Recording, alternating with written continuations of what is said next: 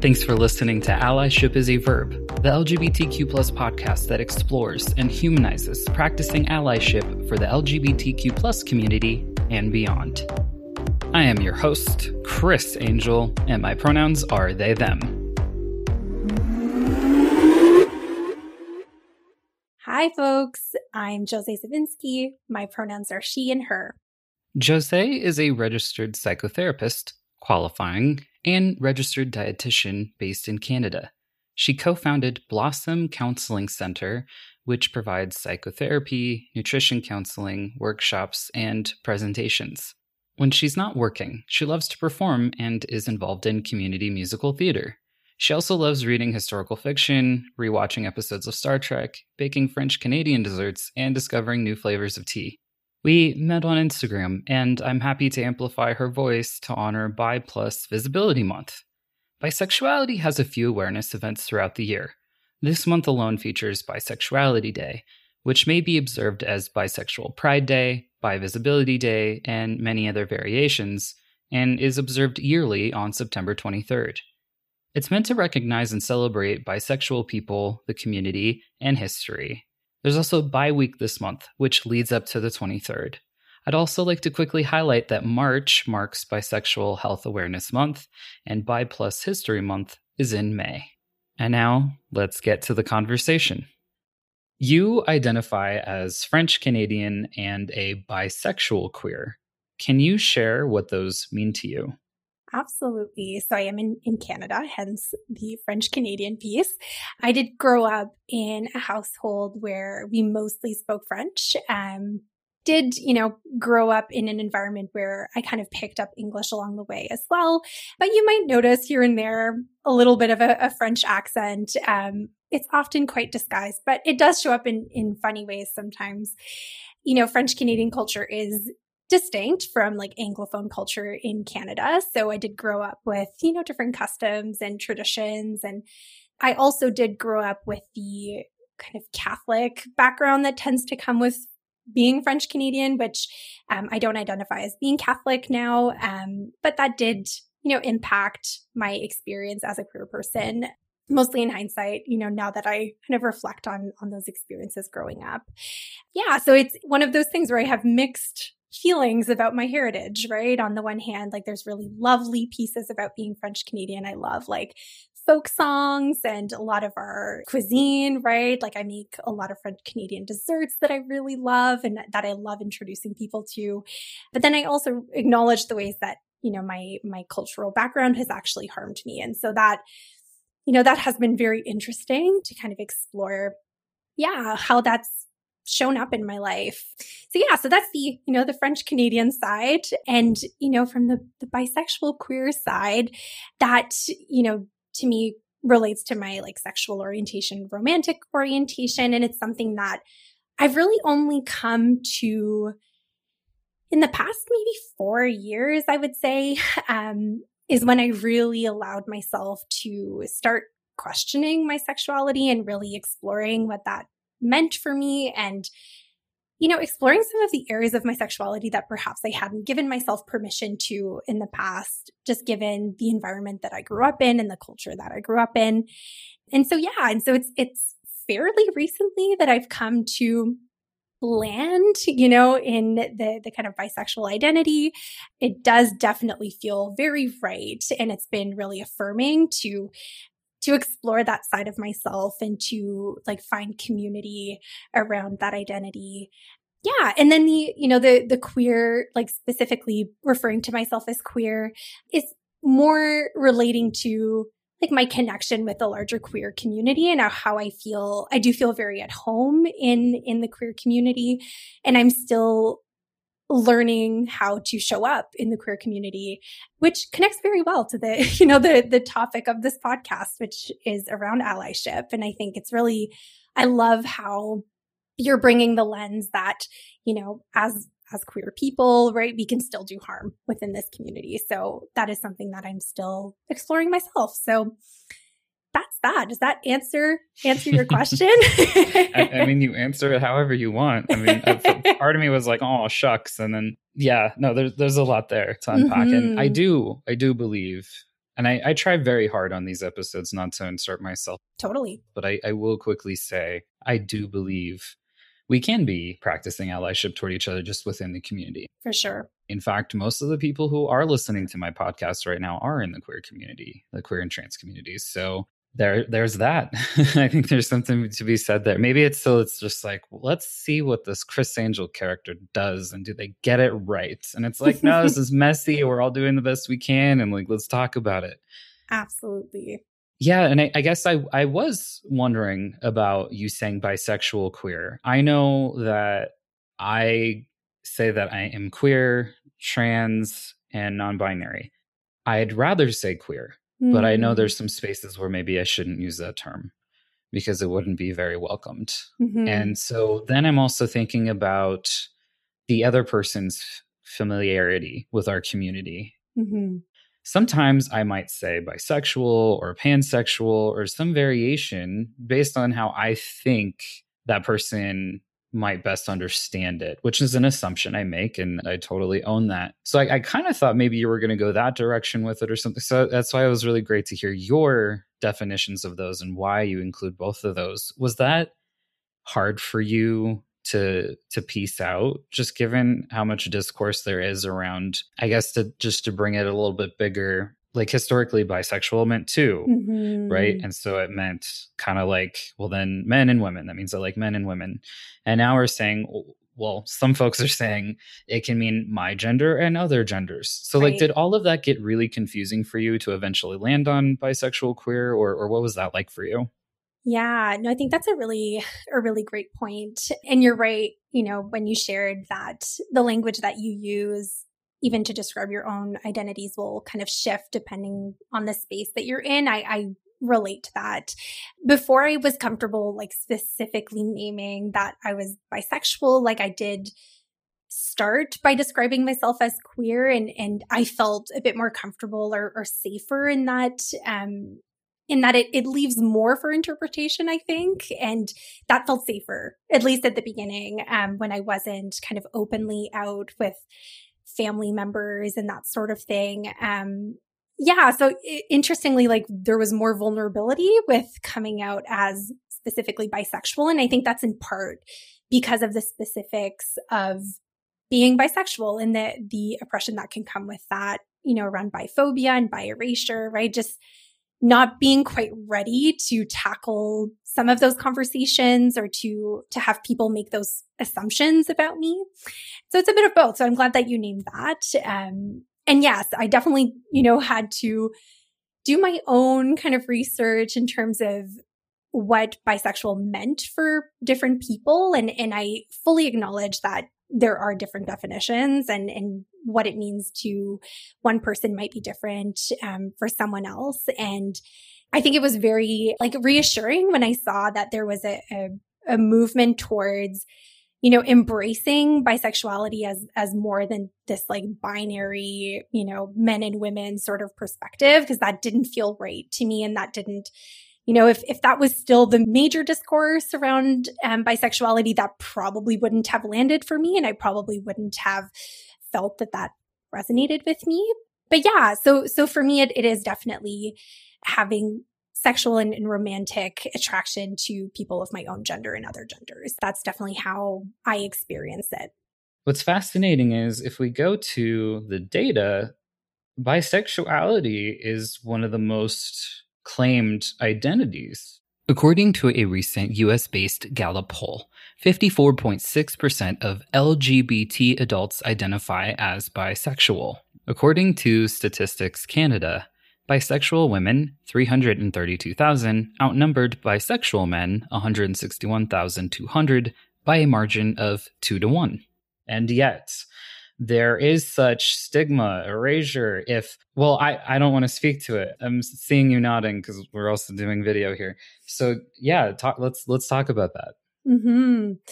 Yeah, no, I think that's a really good point. And yeah, it just speaks to how there's really not a lot of bi representation, right? And bi visibility. And that was one of the big motivators, I would say, for me to actually take the step in terms of coming out like more publicly and more professionally, right? Because I think it is something that people don't always have front of mind when they think about queer people, right? They don't necessarily, realize that bisexuality is a real thing and that it exists. And so I did see it as, I do have a platform, and I thought this is an opportunity to talk about it more and to show, like just more bi visibility. So I'm glad that I get to do that, because I have to say, like, I don't often see bi experiences represented even just like in media, or like folks will make a lot of assumptions, right? They'll see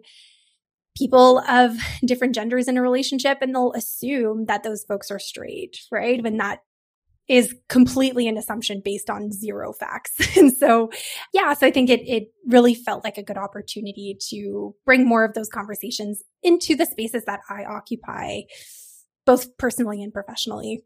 Yeah, and I feel like we could spend a great deal of time just talking about the nuance of all of those things too, because I remember even as a younger person going to Pride, it was a mixed bag for me because I felt there were a good chunk of folks there who didn't want straight appearing couples there. Mm-hmm. I mean, this is an opportunity for them to learn about us. This is an opportunity for them to financially support us, because Pride usually costs money to even get into, plus food and all that fun stuff.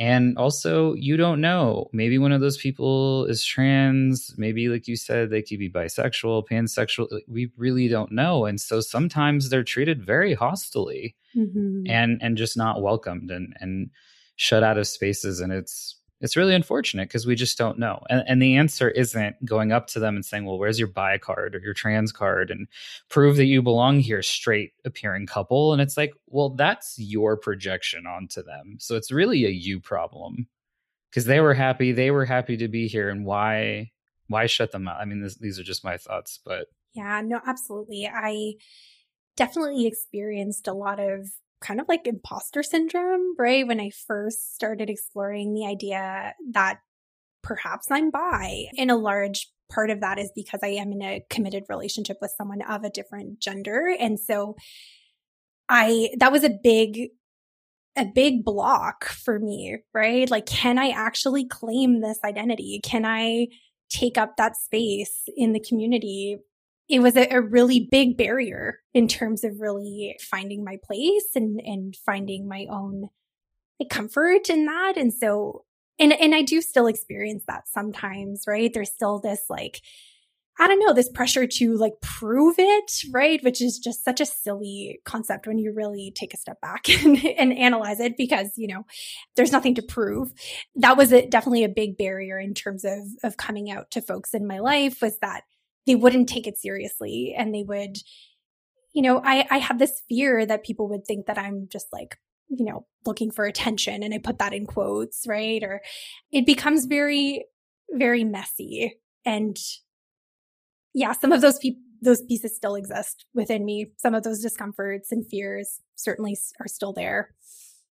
It's interesting because at times when folks invite others in and say, this is who I am, they can field a lot of invasive questions. What's one question you wish people would stop asking you? I think one of the things that has been very interesting about my experience is that I've anticipated a lot of the questions that people would ask me. And in my like repeated coming out process with all the people in my life, I've almost like front loaded my coming out with like, here are all the things I think you'll probably ask me, and here's the answer so that you don't ask the question. If that makes any sense. It almost felt like an opportunity to like educate folks at the same time, right? So like, I am bisexual and here's what that means, right? So that folks can get a good sense of that. And it gives me an opportunity to dispel like a lot of the myths that exist around bisexuality. So, one of the things that felt important to me was, I would often say, I'm very happy with my current partner and I'm still very committed and I'm not leaving my relationship. Right. And I'm also bisexual. Right. So that was one of the things that felt important to name, because there is often this assumption that like that I'm going to be like more likely to cheat on my partner or like break up with my partner, right? Which is just ridiculous and again, not based in any sort of reality. And so I felt that that was important for me to name. And that was really more so coming from a lens of like protecting myself and really speaking to my own personal experience, right? Certainly people sometimes will end relationships when they learn more about themselves and their identities. And that is also extremely valid, but that was not my personal experience. And so I wanted folks to know that from the get-go. So yeah, so that was an example of something that like I said to almost everyone in the process of sharing. So it's like no one even got a question in. Correct. Right? Is almost what Correct. I'm hearing. Okay, so that's cool. So you're just being proactive. So had you not done that, you and I are familiar with some of the questions that you could be asked based on that. So knowing those, instead of people defaulting to those questions, like, oh, are you going to look for a third? Are you going to right? Like all of that. And so instead, what's something you wish people would ask more about instead? I think, I felt really supported when folks asked, how they could show up for me, right? In this kind of new identity that I was sharing with them. That to me just showed a lot of care. And when it isn't coming, it didn't feel like it was coming from a place of like, okay, now educate me about all the things, right? It was more so like, specifically, how can I support you, right? And is there anything that you need from me? I thought that that was really the most supportive thing that I experienced. Yeah, I had a lot of folks say things like, that changes nothing about how I see you. And that like, still, I don't know, like that honestly didn't sit quite right sometimes. And that, I wasn't assuming that it was going to change the way you saw me. And in fact, I was hoping that that wouldn't even need to be considered, but cool, I guess. There's a lot there. Yep. You just shared something with me that's not all encompassing of who you are, because certainly there's other identities that you hold, and there's so many we won't even be talking about today. And so it's like it's meant to be a compliment, but it actually doesn't land that way for me. The way I interpret that is when someone says, "Oh, that doesn't change like how I see you." Well, it should. It actually should. This is a piece of myself that I'm learning about. It's taking me on a journey I wasn't quite anticipating or expecting. And yeah, I actually do maybe need you to treat me a little bit differently, like not coming at me with like questions that bisexual and queer folks might typically yield, or, asking me like, how can I support you? Or do you need support with like coming out with anyone else? Like, so actually there should be a change. And so denying that, I think is a missed opportunity, and kind of, it doesn't land well. So I don't know. How does that feel for you? I mean, because that's my take, but I'm wondering how you're feeling about that. Yeah, no, that feels right. It is a part of who I am, right? And it's a part that I'm learning to embrace, right? And learning to love about myself. And I hope that people can join me in that, right? And that does require them seeing that part of me. And definitely, again, coming from that place of just like bi erasure, right? And how it would be so easy for people to be like, well, you're in a relationship with a person of a different gender anyways. So like, they wouldn't have to change how they see me in some ways, right? But I do want them to fully see who I am. And so that does require them like seeing my bisexuality, right? As being part of me. Sometimes when someone who's bisexual or queer is in a relationship, and again, it's like maybe straight passing or straight seeing, and passing's a whole other charged word. We won't even talk about that today. Yep. But when it's a seemingly straight relationship, do you feel invisible? Do you feel like, are there things that you seek out or do to help make sure that you're honoring your bisexuality? Again, you're inherently, in an affirming relationship because you want to be in it, etc. And yet I'm just wondering, like, are there other things that you feel like you have to do to sort of find that balance when people just aren't reading you as maybe you wished or hoped? Yeah.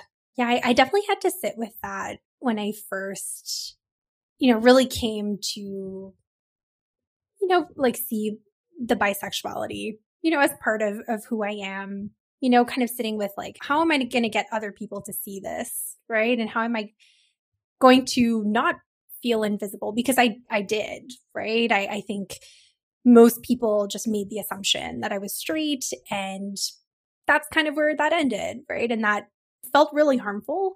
And so, yeah, there was a lot of, like initially, even just looking up like the bisexual hashtag on Instagram, right? And kind of like looking at, okay, well, how do other people show up in their bisexuality, right? I just imagine people like in front of a full length mirror, just looking at themselves going, do I look bi enough? Yeah. Like, did I wear like the right like we kind of go to those stereotypes. Yeah. So short of having like a bisexual like pin or something. And even then it's like, oh, well, maybe that's just like a cute girl thing. And it's like, actually, no. Mm-hmm. Yeah. Yeah, no, absolutely. I definitely felt some pressure to like increase the number of flannel shirts I owned and like things like that. And that again was definitely, me needing to re-examine what it means to be bisexual, right? Because of course, like there's no such thing as looking bisexual enough, right? And yet I think it makes so much sense why, why people feel really drawn to these kind of like bisexual, like iconic things, right? Because then it does give you the hope that you'll be recognized, right? And that you'll be seen for who you are. And so I get that, right? And I also had to kind of reduce the pressure on myself to, get some Doc Martens and like do, things that I was, seeing, because I am bisexual enough just as I am, right? And that is something that I really had to learn and just like unlearn a lot of the stereotypes that I had come to absorb as well. We'll be right back after this break. Do you struggle with pronouns and how to use them? Did someone recently come out to you with a new to you pronoun set and you have no idea how to practice? Maybe you just aren't sure what to do if you misgender someone. You can take my online pronouns course. Self-paced and pay what you can, it's been helpful for folks wanting to do better. Read the reviews for yourself.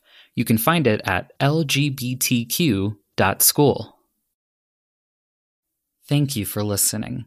And now back to the learning. I've been following you on Instagram for a while. We both follow each other. It's a cute little thing there. And I specifically reached out to you about if you'd be open to being on the podcast because of an incident that took place when you invited people in publicly through a reel that you posted for Pride Month. I guess I just want to give you the opportunity, would you feel comfortable sharing about what happened? I had been sitting with the idea of, having a more kind of public coming out experience. Specifically, this was on a professional platform, so connected to the work that I do. And I had been going back and forth in terms of whether I wanted to share that piece of myself on that platform. And I finally decided, you know what? It was the last day of Pride Month. I'm like, now seems like a good time. At that point, it felt safe enough. I had talked to, privately to the people in my life that I wanted to talk to right before it became a bit more public. And I was like, how can I make this fun? Right. So I created a reel and I had a lot of fun with it. It was very joyful and, I'm dancing in it and it's great. And there was a lot of really, really supportive messages that came from that. A lot of comments, people being really lovely. And, I very quickly realized in the days after that I had lost like a decent amount of followers, which I hadn't really thought about, right? So it wasn't necessarily surprising, given the world that we live in, but it's not something that I had like really anticipated or kind of prepared myself for. It was more like, here's a piece of myself that I'm sharing, right? And was a little nervous about how it would be received, but hadn't really thought about the like losing followers piece. It was a little disheartening, I have to share, these, like I've been building up that platform for several years. I know that a lot of the people that follow me have been following me for a while. Like there's kind of a community that I've built around my Instagram account, and I'm like fairly open about my views, about queer folks and that sort of thing on my platform. I would share content by other queer folks, and like, I thought it was very obvious that this was a queer and trans affirming account, right? And I think that was the piece that was the most disappointing. It wasn't necessarily that people were leaving because I was coming out, because that's fine. I can live with that. But it was more that, people had not read the room, right? In terms of the content that I was sharing. And it did feel disheartening. And it did just speak to how there's so much more work to do in terms of tackling biphobia and queerphobia in our world. And I did have to kind of sit with that. And that was the piece that definitely felt quite disheartening. I think it can be hard to have that not feel like an attack on you, because not only are these communities you're working to serve, and it's also impacting you on a personal level, right? So there's that duality.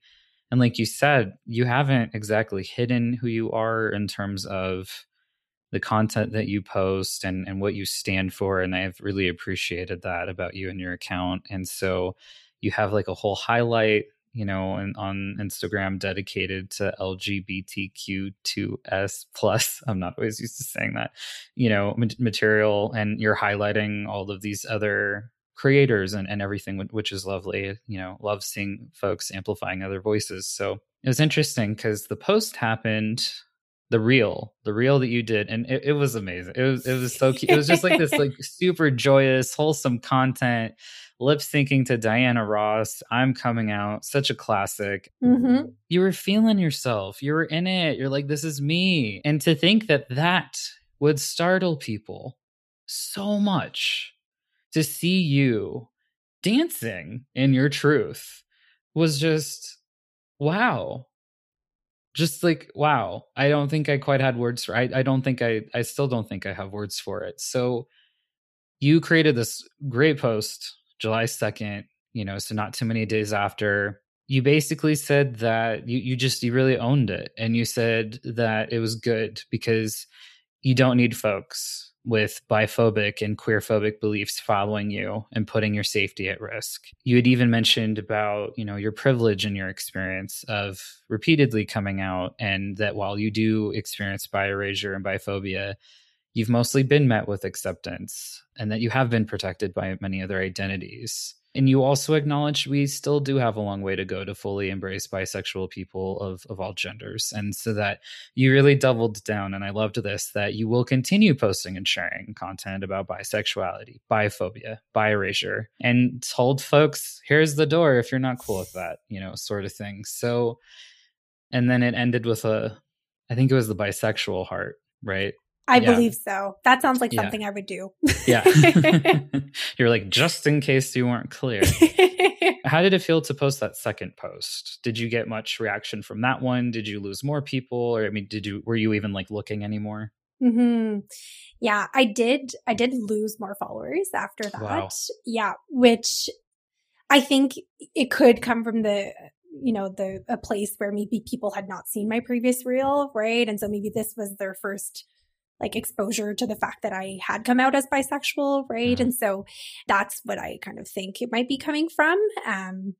But that said, I did also get this like outpouring of love, right? And people being like, that is ridiculous. Like, we are still here. We're not going anywhere. Like, we love this content. And that was very uplifting and very empowering, and really made me want to double down, right? And to keep sharing about this aspect of myself and talking about the bi community. And it was definitely like a lot of mixed feelings that I was having. On the one hand, I also was somewhat relieved in a way, right? Because I was like, cool, I'm now creating a space that feels even safer, right? Because the people who are not my people are exiting, right? They're heading out. Mm-hmm.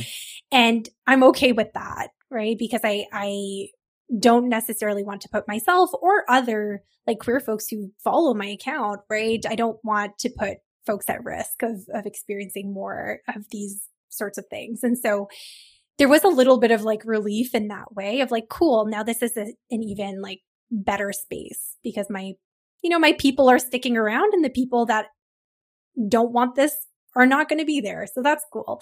But it also was, of course, disappointing to know that, that there were people who felt so put off by that they would unfollow me completely, right? And not want any exposure to this kind of content and narrative and story. And so, yeah, lots of complex feelings that were happening during those few days, for sure. There's been some time and space between those events and now. Is there anything else that you've like gleaned from that, or how are you feeling about it now? Yeah. So in the time between then and now, I've continued to share, posts and things about bisexuality here and there. And I've actually gotten quite a few messages from other bi folks, just like in my private messages, really like thanking me for sharing that content. And a lot of people, just very like in private sharing that they're also bi, but they, for whatever reason, can't share that more publicly. And so, they felt very seen in the things that I was sharing. And that just like filled my heart. And it really made me refocus on like, okay, that is what this is for, right? It is for me in some ways, right? Like when I share this content, like it is for me, it is for me to feel I'm educating people, I'm changing the way that people think about bisexuality. And it's also, for the other bi folks who are following along and who are feeling affirmed and who are feeling seen in the things that I'm sharing. So that was really lovely to kind of remember that was at the core of why I'm doing this. And of course I had, a lot of mixed feelings as well about, folks sharing like, I'm also bi and it's not safe for me to come out, right? Of course that always makes me feel just so, I have moments of feeling extremely discouraged about this world. But, I was so glad that I could also just provide a brief space, for them to show up as they were and talk about it. So, yeah. It's interesting how people may feel a certain level of comfort with us and disclose things to us where we're left feeling like, oh, do I have to like emotionally support you now? Like I'm kind of maybe needing emotional support, but now you feel connected to me and now I feel like I've got it, right? And I'm sitting with that and how that can get really crunchy. You don't want to turn that bit away. And it's also like, okay, you're probably needing more support than I can give you. Also, this is Instagram. It's like, I am so grateful that you would share this with me. And like, there's a limit here to what I can give you, not to knock their experience whatsoever. You said earlier too about how there are going to be people who leave our lives. If we are evolving, if we are becoming our more authentic selves because we're taking on new values we haven't held previously, etc., or we're discovering who we are, just all of these different things, it can be challenging to just focus on the loss and try to get to that place of reshifting to losing them is a gift because it allows more space for the right people to come in, the people who need to be here now. So I'm kind of like just having both of those trains running at the same time. I'm wondering if that sparks anything else in you. Yeah. No, I think you bring up a really good point. It's always a very tricky balance in terms of managing like when folks reach out in those kinds of contexts. And I like to think I'm a pretty empathetic person. I have lots of compassion for folks. And so I do read all of those messages. I usually do take a bit of time to respond. And, I also want to respect my own like limits and boundaries, especially given it's a professional space. Like I am showing up with my professional identities as well. And so I want to be mindful of that. Yeah, that's always a tricky thing. I did get a lot of messages from colleagues, people that I had been previously connected with, right? So people that I've, met at conferences or that sort of thing, that we've had a bit of a connection previously. And then they, would disclose that. And so that felt a little bit different because these are folks that I actually have a relationship with. It's a bit harder when it's people who are essentially strangers to me. Yeah. So I'm always trying to navigate like how to best approach that. Because I do think that, there are a lot of people who don't have spaces, right? Who don't have opportunities to share that part of themselves. And I wish I had the capacity to just like offer that to all the people. And yet I know that that's not going to be sustainable or helpful for me. So. Right. And the guard dog in me is saying, you didn't even get to consent to that. Yeah, that's true. Because sometimes they can share really deep, dark things. And it's like, you didn't consent to having that conversation. Mm-hmm. I don't want to shame those people by any means. Of course. I think that sometimes when we are attempting to, there's a possibility for us when we're trying to connect with someone, we don't realize the impact of our actions when we do such a thing. So like maybe instead could say like, hey, I'm so excited for you. Sorry you had to deal with all these haters, right? Or that they quietly left, hopefully quietly, because sometimes that's better and easier, right? But would it be okay if I shared my story with you and how I relate to this? And then it gives you an opportunity to say, you know what, I'm not in that place right now, but I'm so grateful that like you reached out and I thank you for your support. Like consent's just been increasingly becoming something more and more important to me and comes up in other ways too, like this. Absolutely. I think it mostly felt supportive to receive those kinds of messages. So it's helped me, especially with like some of the colleagues that have reached out to me and that sort of thing. It's also helped me build a little bit of a community, right? Which has been really lovely. Connecting with more queer folks, with more bisexual folks. And, I've had an opportunity to have conversations with people about how that shows up in our work and how in our training and that sort of thing. So it's been really cool to be able to have those kinds of conversations, which has been awesome. So I'm also grateful for the impact that has had. What's been really cool to look at the website for where you currently work. One of the things I was so impressed with, sometimes people want to just slap like a rainbow sticker on and call it good to be like, we're queer friendly, yay. And I'm like, okay, I just don't know what that means. And so what's different about y'all is that with the names, the pronouns are immediately after, and you also claim your identities on your team pages. And so some of the identities we've talked about, others that we haven't talked about, your areas of interest, your education. I was wondering as I was looking through that, I mean, that's quite vulnerable to have that you're queer on there, for example, or even your lived experiences too of mental health struggles. Was it scary putting this much information out there about yourself? Like how, and yeah, I'm wondering if you can tell me more about that.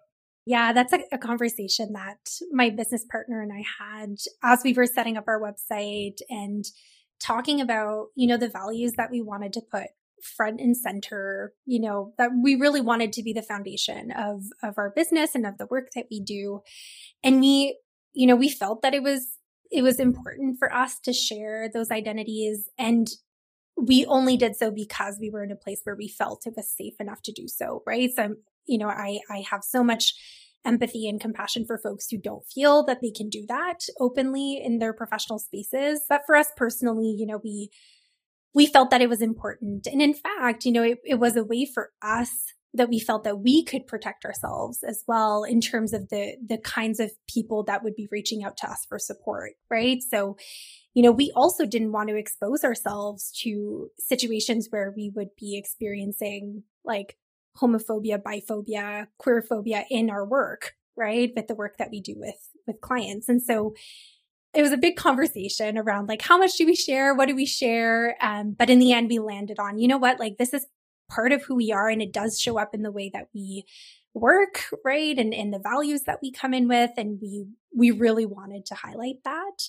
And I mean, that's in part why we like created a page, like talking about our values as well in our work. And again, we want to support our people, right? Like the people who have similar philosophies, right? And similar values. And that's the work that feels the most like affirming and, that we're passionate about. And so it was coming from various lenses, but I'm quite glad that that is something we decided to do. And I would say we've actually had more colleagues like actually refer, queer folks to us, right? Because they feel a certain level of comfort, right, in doing so. And so it's been overall very positive. And I realize again that that is very much, a privilege, right? To be able to be so openly queer and to still have a fairly safe experience in my work. And so I know that that's not the case for everyone, but yeah, personally, it's been pretty awesome. Yeah, I love that. And I love that you're one of the co-founders. And so y'all include tackling topics such as disordered eating, body shame, self-esteem, grief, ADHD, anxiety. This space in general hasn't always been welcoming of marginalized groups, such as our community, being fat positive and trauma informed overall. In fact, sometimes they can do some pretty big harm. Mm-hmm. They can do some real damage. I'm wondering, was any of that touched on in your schooling? Or did you have to actively seek out information to be more affirming in these ways? Or what was that journey like for y'all? And especially as you created this business?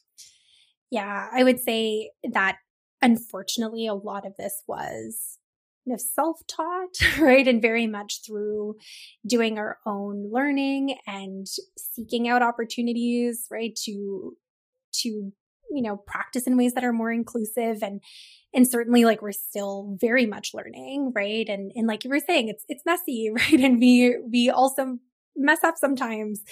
And we're okay with that, right? Like, I think that's one of the things that I love about working with my business partner is we're both learning and, calling each other in, right? When we notice that we're doing things that might not be cool.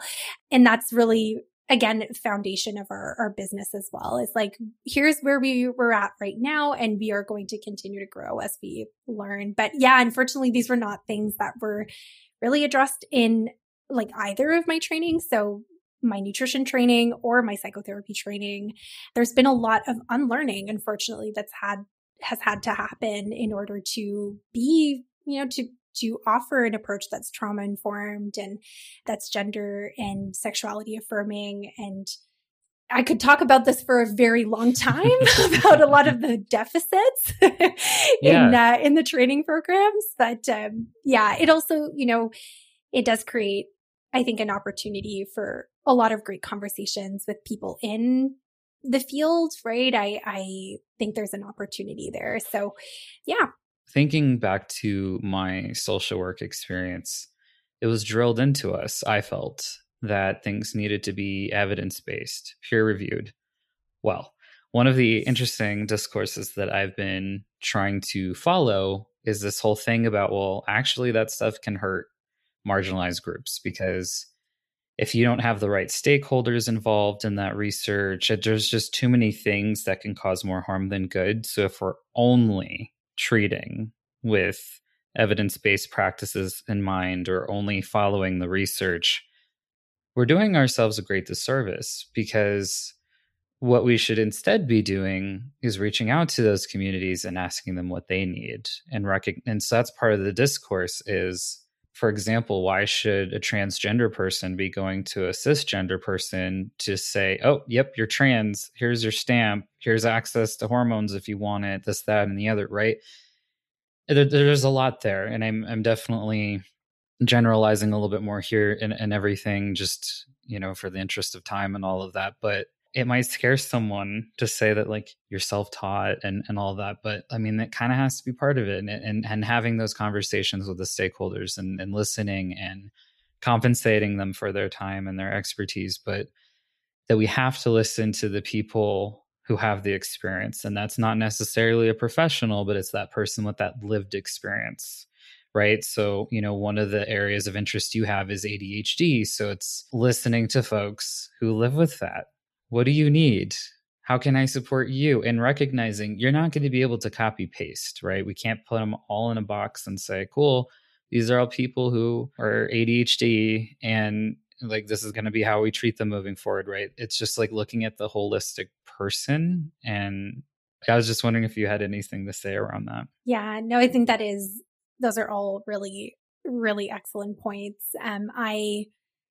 I've definitely come to be a lot more critical of, the way that, like, I almost put it in quotes, like evidence-based practice is presented in the healthcare field. I think I'm someone who loves science, and I think you can love science and be very critical of our current scientific institutions, right? Yes. Like, be very critical of academia and be very critical of our current research studies and how they operate and the hierarchies that exist within that world, and how we are not capturing like so many voices because the people who are conducting these studies, don't represent the communities that they're trying to serve oftentimes. And so, I completely agree that we need more folks with lived experience in those roles, right? In those decision-making roles, if we want to have change. And in the meantime, I think as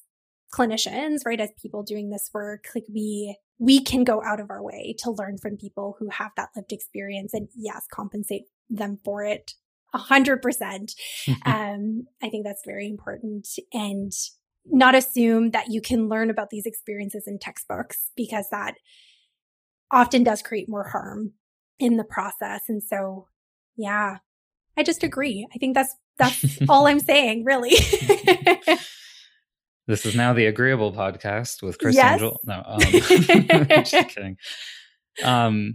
Yeah, so I guess, we've covered a lot of different topics today, and I'm feeling like we're barely scratching the surface here, and there's so much more we could dive into. So part of allyship can be recognizing that we make mistakes.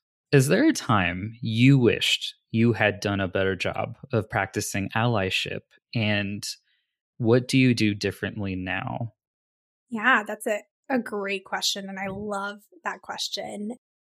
I think that it's not necessarily specific to any one incident, because I think this is probably something that was a theme in my life for a very long time, is that, given the context that I grew up in, I often made assumptions about people's sexual orientation or romantic orientation based on their partner's genders, right? And that is something that I really had to unlearn, and something that I became way more aware of when I came to my own understanding of being bisexual, right? And that, I am now very much asking people not to assume people's sexual orientation based on their partner's genders, right? And so it's something that I wish I had done differently, right? I wish I had had access to that perspective from the get-go, so that I could have been more supportive of, not just bi people, but, just really acknowledging that, like, we cannot determine someone's sexual orientation based on what